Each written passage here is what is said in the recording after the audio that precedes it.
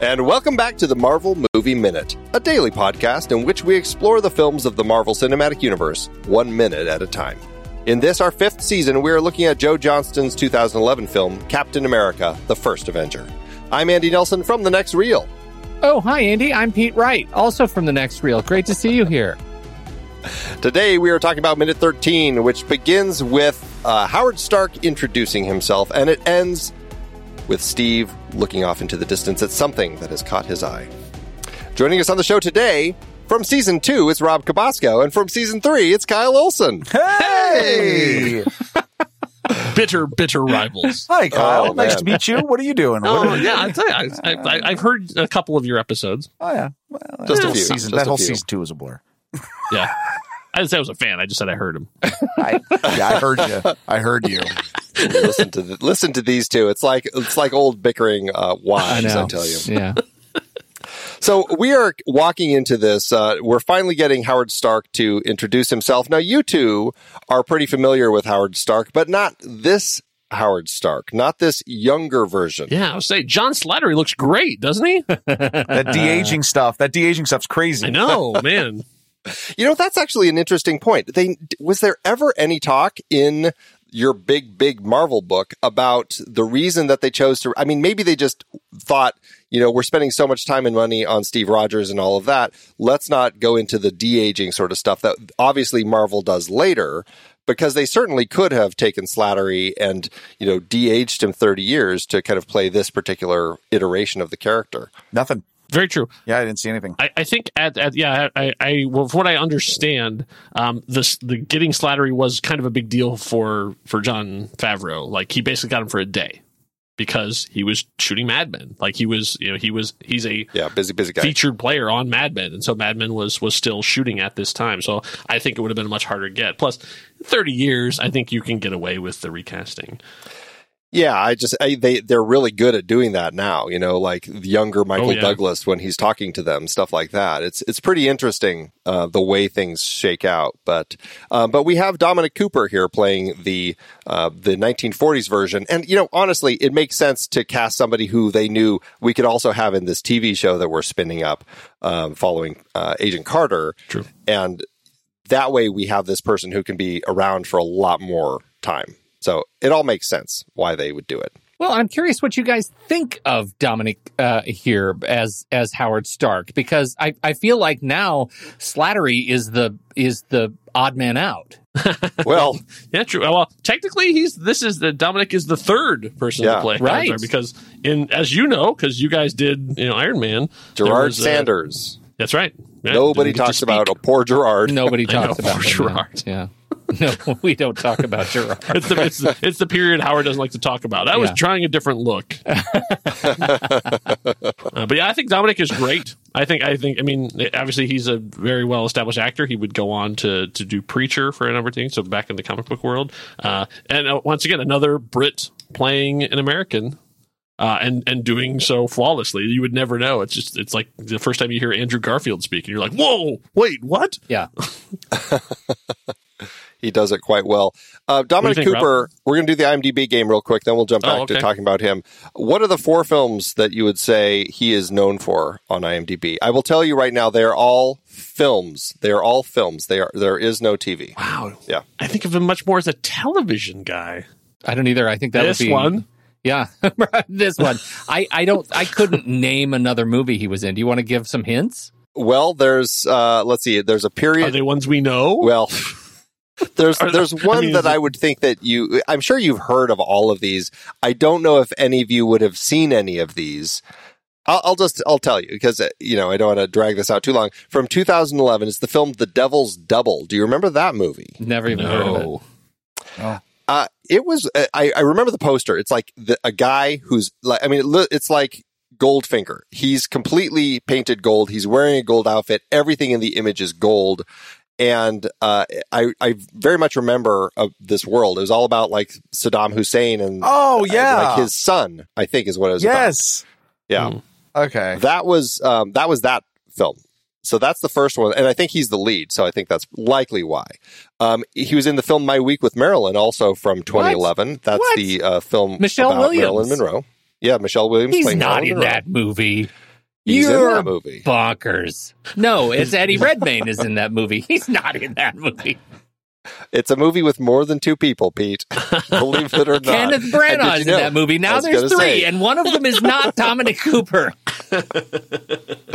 The third film is, of course, Captain America: The First Avenger. So that's three films from 2011, plus the film The Duchess, the Keira Knightley, Ralph Fiennes film from 2008. So, yeah, it's a little trickier to kind of run down the list of films that he had been in. But, Toby he'd also Jones, been in things like 4 people in the Marilyn Monroe, and not one of them is Dominic. He's not listed in main cast. I feel like IMDb is trolling me. Toby Jones will be showing up later on here in this movie. Yeah, I know. Little crossover event that we had back then. Mm-hmm. That's very funny. All right. So, but this is this version of Howard Stark that's kind of like this eager inventor that we're getting here. We get this guy, he's invented basically like this flying car. He's converted this beautiful, beautiful car, and he's taken the wheels off. We see the girls, he talks about, with Stark gravitic reversion technology. God, try saying that a few times fast. Stark gravitic reversion technology. It reverses gravity, and when they take the tires off, it reveals these things in place of the wheels that basically reverse gravity, and the car floats. Obviously, it's something that he's still working on, as we see. But this is like this early, eager beaver sort of Howard Stark, and I kind of like that with this character.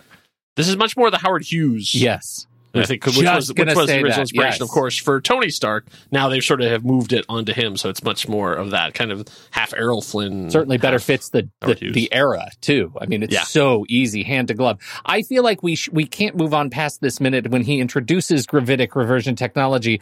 The thing that is dramatically undersold is how lightweight the actual tires are that the girls remove. Do you notice how easily they take the tires and whiff them away? They're Those were prop props. tires. Yeah, prop tires. No. Those were Howard Stark Amazo tires. And Amazo is actually from DC. It's in the book. Rob's got the book. He just hadn't read that far yet. I'm sure it's in there. The Amazo tires. Tireless tires. Funny you should mention books, though. There actually is a section on this in one of the Marvel books. This is in the Wakanda Files. They actually have a section on this, and they actually have the patent that Howard Stark gravitic reversion? for this exact car, like for gravitic reversion. And they actually say they don't. He uses gravitic reversion, but he actually is in the patent calls it a gravity shield. Oh, so like that's the idea, is that he has like some sort of energy bubble that's going on the bottom of it that's like, negating the gravity around it. Yeah, that feels very Star Wars, really. A little bit, yeah. Like land speeder. Like, I feel like that's what like they're using on those. Like the repulsor lifts. Yeah, exactly. And then it goes on to say it jump into the future. He then shows off this same technology to the military on July 30th and crashes the car into a second-story building. It goes right through the thing. There's a picture, but it's a drawing, of the car, the back end of the car, out, jutting out of the building. And what's interesting on that, the second does not go well. It's another Series 62 Cadillac, it looks like, but it's green. Yeah. It's not red. A green one. What? Yeah, so it's not this one, it's a different car. Speaking of different cars, is this tied in any way up to Coulson's car, Lola? Yeah. This is the same thing? This is they're drawing a line that says that the stuff he develops here will eventually be used in Lola and future cars down the way. Okay. Yeah. It's fun, like these little connections that they continue to find as they kind of jump through everything.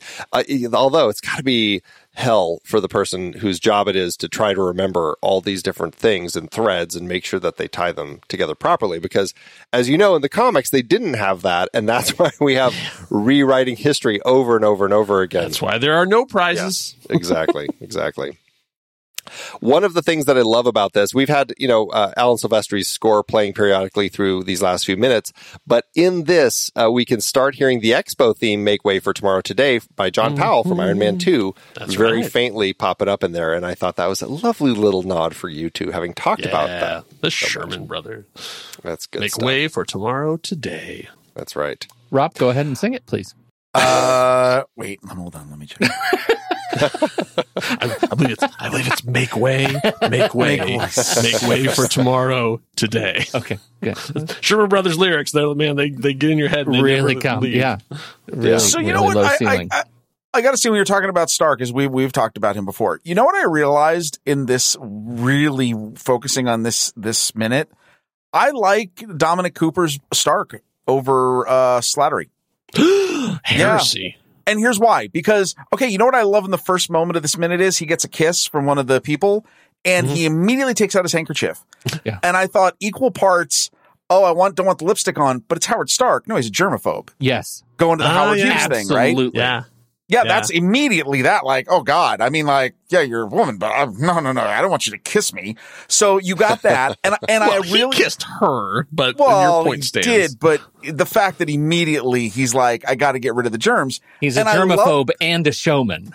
Yes, exactly. And I love the much more of the grungier sort of like get his hands dirty, do this. And then, as you know, this depiction of this character shown is he's out on his boat, like doing an undercover agent mission, like all this other stuff. Slattery, I don't ever see Slattery doing that. Slattery's always in a suit with Jarvis and he's drinking tea. Like that's and being a bad dad. Yeah. Yes. Right. He's the older version who's like for his 10-year-old son. He's had the success, and now he's kind of like the fat cat, and he's just kind of like sitting back and not as active or eager anymore. Right. There is that kind of feel with him. I love this one. He's Brian Doyle Murray in Christmas Vacation. Give me somebody. Give me somebody while I'm waiting. That's who I see with Slattery's. The thing that I also just kind of love about Howard is, well, and I'm trying to figure out, like we talked about in the last minute, how the change in the script line and kind of like the change in impression from Howard to Tony, as far as like the girl's not here because it's him or anything like that. But we have this moment. He comes out and yes, he kisses the Stark girl. We've got that row of Stark girls on the stage. None of them are credited except for the one he kisses, who is credited. That is Molly Fitzgerald playing that Stark girl, and she gives him the microphone. But we have a woman holler out from the audience, "I love you, Howard," and he doesn't do anything. He doesn't respond. And I was like, that's actually a really interesting character difference that we have between father and son. Because if that was Tony, and we actually see that, as I recall, at the very beginning of Iron Man 2, "I love you too." But we don't get that here. And that's, it's the era, but also I like that there is a little bit of that kind of difference that they're implying between father and son here. Very true. I also like that there's something that they're doing here that they're showing a little bit of the feet of clay thing that Marvel is known for. That when you meet Steve, like his first major thing is getting his butt kicked in an alleyway. That's his first action scene. And then when you meet Howard for the first time, it's not a grand success. It's a huge failure on an epic stage. And so and we're going to obviously then he comes back later on and you get to, so it's not establishing it like these are the best and brightest. It's like, no, these are guys who are just trying to do what they can do, and not always succeeding at everything. I think it's a very interesting way, especially for a 4-color comic book movie, to show the flaws in their heroes right from the start. But I think that's also reflective of the time, even in that early 20th, late 19th century, early 20th century, was all of the inventions of the time were not based on, nobody invented anything immediately. They invented it after thousands of failures, right?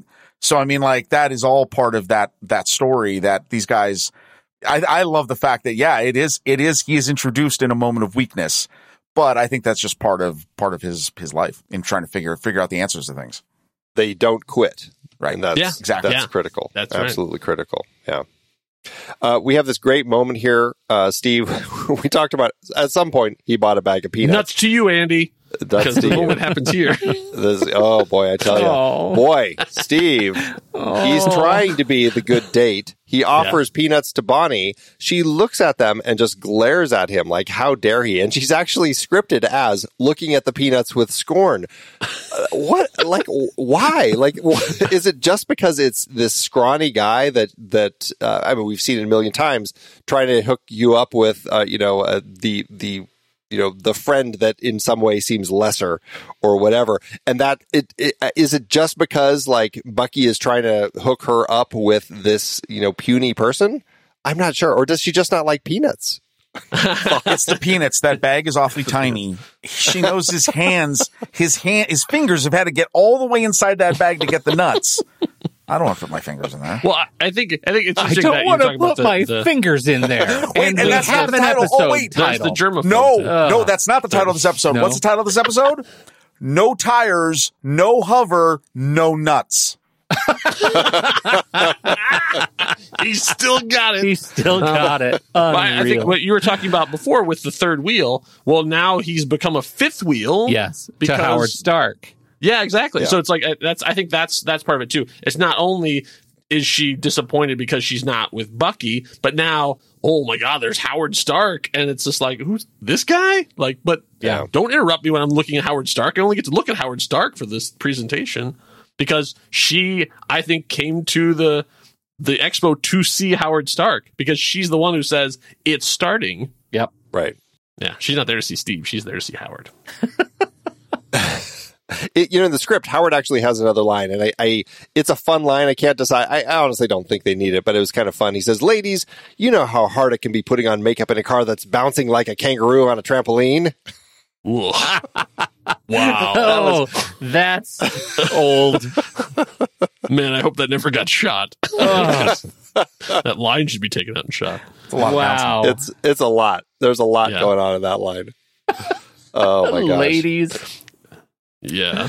Yeah. And that's why we like second drafts.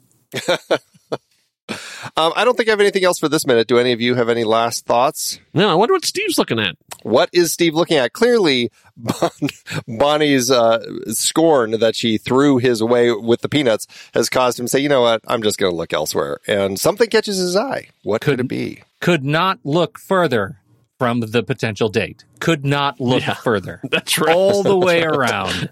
All the way around. He is completely given up on this attempt at helping Bucky have a good night. Bucky's going to be fine. Bucky will be fine. Absolutely. Well, eventually. Yeah, I know. Always got some problems coming down the line. But. All right, Kyle and Rob, thanks as always for joining us here back on Season 5 Marvel Movie Minute, talking about Minute 13. You're welcome. We made way for tomorrow today. You sure did. And are you going to be able to be with us tomorrow for Minute 14? Well, all right. Indubitably. Are you kidding, Andy? They could do this all week. Oh. Hey, look at that. Look at that. I get any variation of that line. We'll figure it out. By the end of this season, don't even worry about it. You will have said that so many more times than the rest of the people on this planet. It will be almost painful by that point. Remember, everybody, you can become a member of the show, and members get early access to the episodes and also hiatus, like bonus episodes that we drop. Before the season started, we had us talking about Joe Johnston's The Wolfman, and we had talking about Chris Evans in The Losers, along with some early Captain America films, the Marvel one-shots, all sorts of fun stuff. So you can learn more at truestory.fm/Marvel Movie Minute. Most it'll cost is $5 per a month or $55 per year. And I guess that's everything. So, Pete, thanks as always. No, thank you, Andy. It's been a real treat to see you here again. Until next time, true believers.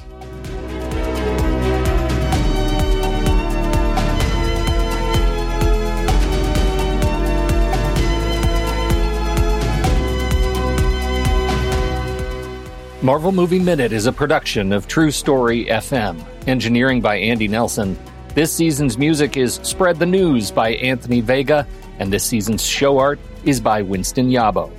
Find the show at truestory.fm, and if your podcast app allows ratings and reviews, consider doing that for this show.